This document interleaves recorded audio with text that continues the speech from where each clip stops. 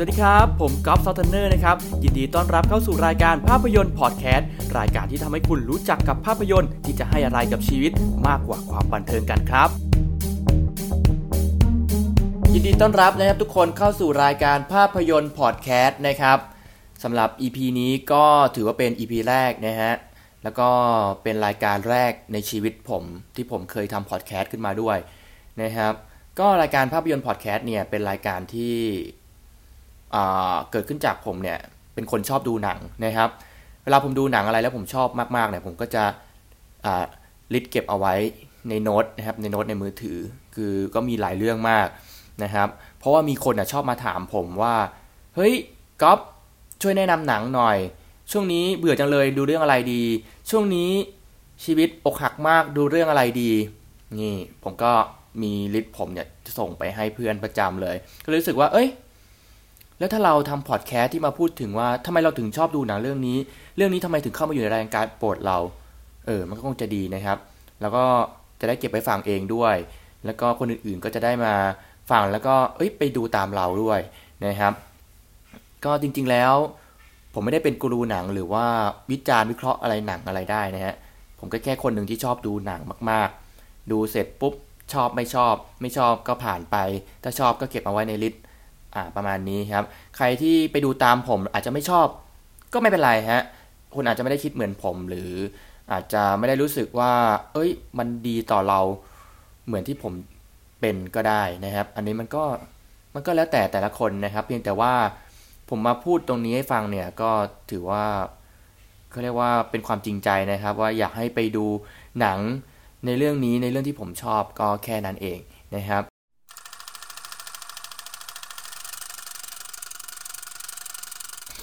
สำหรับ EP แรกนะครับที่ผมจะแนะนำเนี่ยก็คือหนังชื่อเรื่องว่า The Intern ครับผมว่าหลายคนเนี่ยอาจจะเคยเห็นรีวิวผ่านตามาแล้วหรือไม่ก็เคยไปดูมาแล้วนะครับก็ลองดูนะครับว่าดูแล้วเนี่ยคิดเหมือนผมหรือเปล่า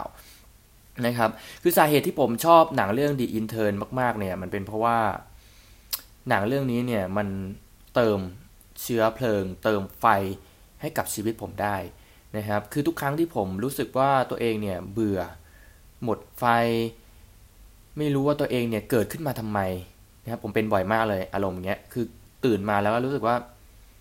นี่กูตื่นมาทำไมตื่นมาใช้ชีวิตเพื่ออะไรมีอะไรรออยู่หรอแล้วเป้าหมายมันคืออะไรนะครับผมเป็นคนชอบคิดอะไรแบบอย่างเงี้ยชอบคิดไปล่วงหน้านะไม่ค่อยอยู่กับปัจจุบันหรอกครับวิธีการแก้การ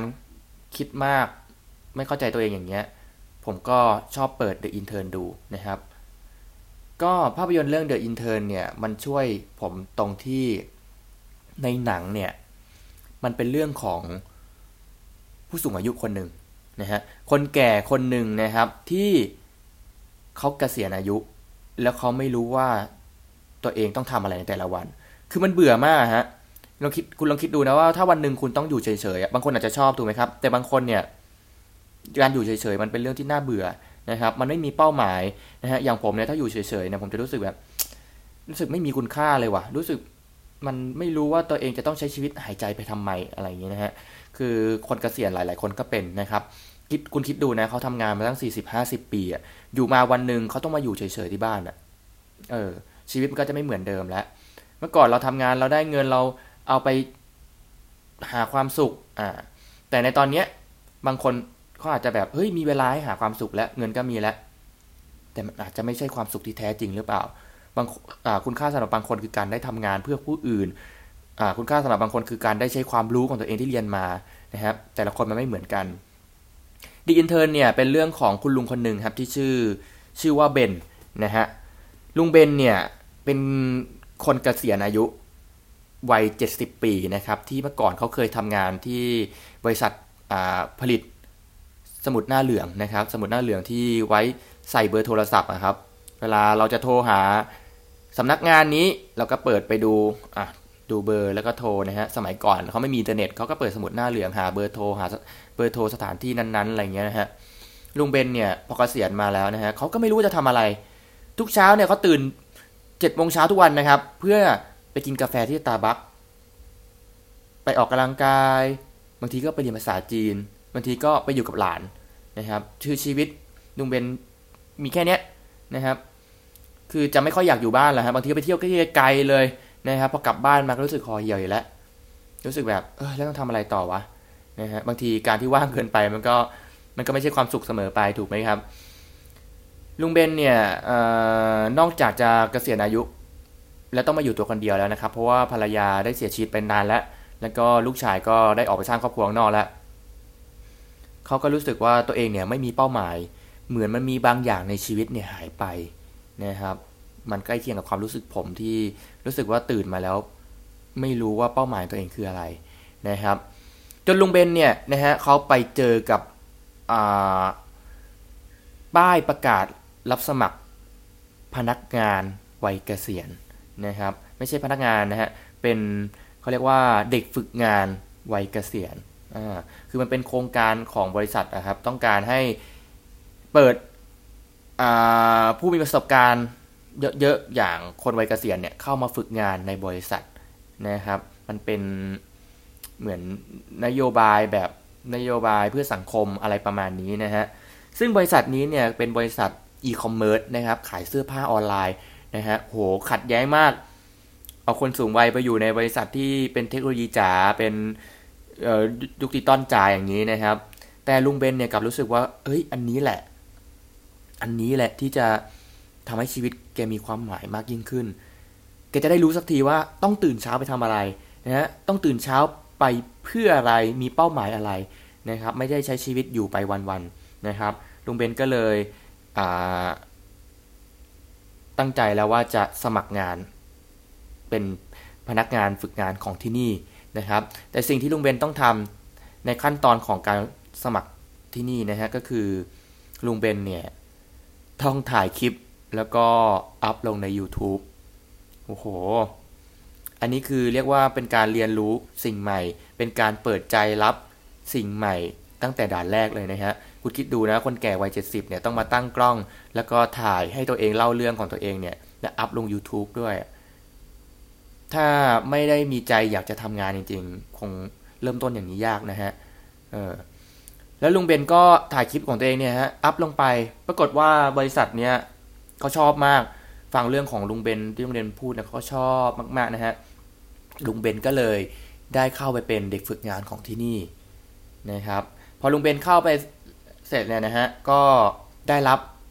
มอบหมายหน้าที่ให้เป็นเด็กฝึกงานส่วนตัวของผู้ก่อตั้งบริษัทนั่นก็คือจูนออสตินนะครับจูนเนี่ยเป็นเหมือนผู้ก่อตั้งบุกเบิกบริษัทนี้ขึ้นมานะครับยังเป็นเด็กรุ่นใหม่เลยนะฮะยังไฟแรงอยู่เลยนะครับคือบริษัทเนี้ยตอนเปิดเนี่ยมีพนักงานแค่20คนนะครับปัจจุบันเนี่ยมีพนักงานในบริษัท200กว่าคนภายใน18เดือนโอ้คุณคิดดูว่าบริษัทเนี่ยเติบโตไวขนาดไหนนะครับไวเกินประสบการณ์ของ CEO ตัวน้อยๆคนนี้ด้วยซ้ำนะครับลุงเบนเนี่ยเมื่อเข้ามาเป็นเด็กฝึกงานที่นี่นะฮะก็สิ่งแรกที่ลุงเบนนั่งโต๊ะและทำก็คือเปิด MacBook นะครับการเปิด MacBook ของลุงเบนยังไม่เข้าใจด้วยซ้ำเลยนะครับว่าเปิดยังไงในตอนแรกนะฮะซึ่งลุงเบนก็นั่งรออีเมลจากจูนเนี่ยนะฮะให้เขาส่งมาเพื่อมอบหมายงานแต่กลับกันนะครับจูนเนี่ยไม่ได้อยากจะ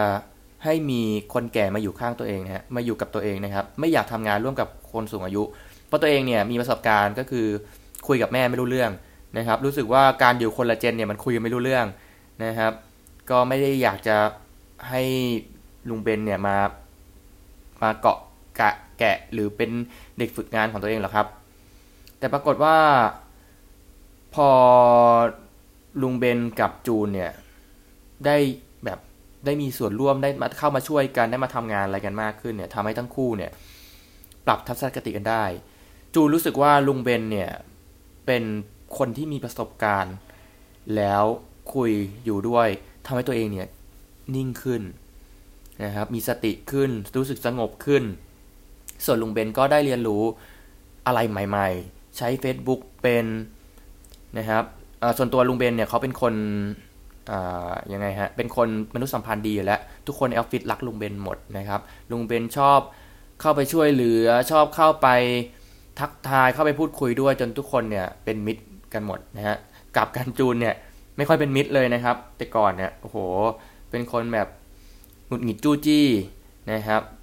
อาจจะเป็นเพราะจูนเนี่ยเขาเป็นผู้บริหารด้วยครับเป็นคนละเอียดมากเป็นคนที่ทำงานเก่งมากเข้าไปอยู่ในทุกๆโปรเซสของงานเลยนะครับตั้งแต่ call center รับสายนะครับลูกค้าสั่งเสื้อผ้าจูนก็เข้าไป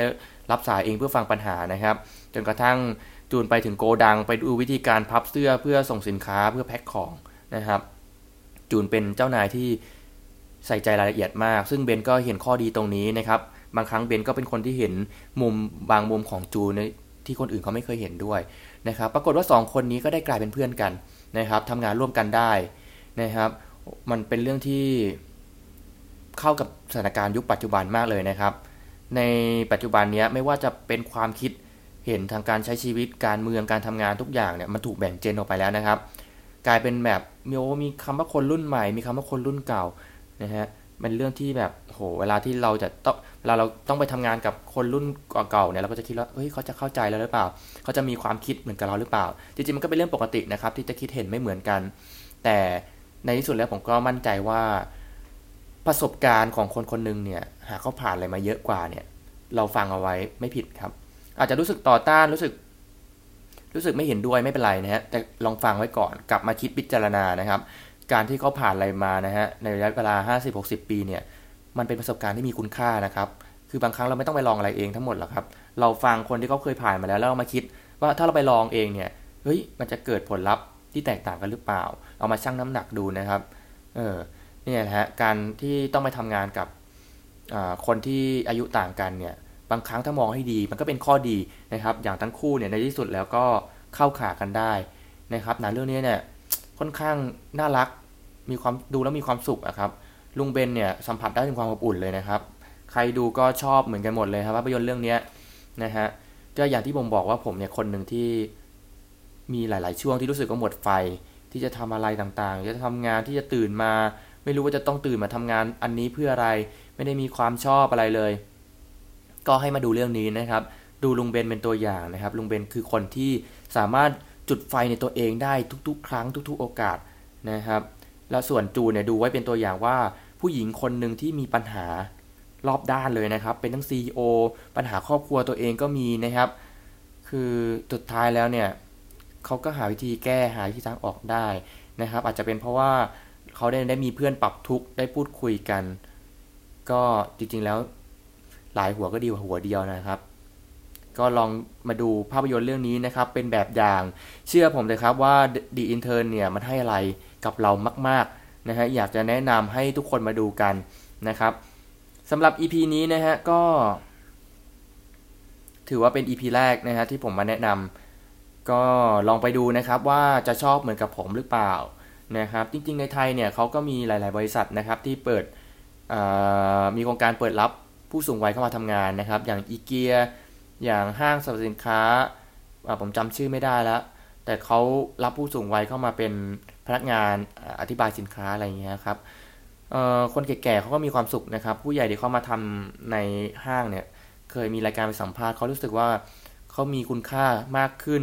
รู้สึกไม่ใช่เป็นคนแก่ที่อยู่เฉยๆอะไรเงี้ยฮะคือต้องเข้าใจว่าบางคนเนี่ยการอยู่เฉยๆเนี่ยมันเป็นเรื่องยากมากกว่าการที่ต้องตามตัวยุ่งตลอดเวลานะครับก็ขอฝากไว้เพียงเท่านี้นะครับสำหรับรายการภาพยนตร์นะครับลองติดตามผมใหม่ใน EP หน้านะครับอาจจะมาแนะนำในเรื่องอะไรแล้วก็ให้ข้อคิดอะไรก็ฝากติดตามชมด้วยนะครับขอบคุณที่รับฟังทุกคนที่ติดตามฟังภาพยนตร์พอดแคสต์นะครับและอย่าลืมกลับไปดูหนังที่ผมแนะนำด้วยนะครับ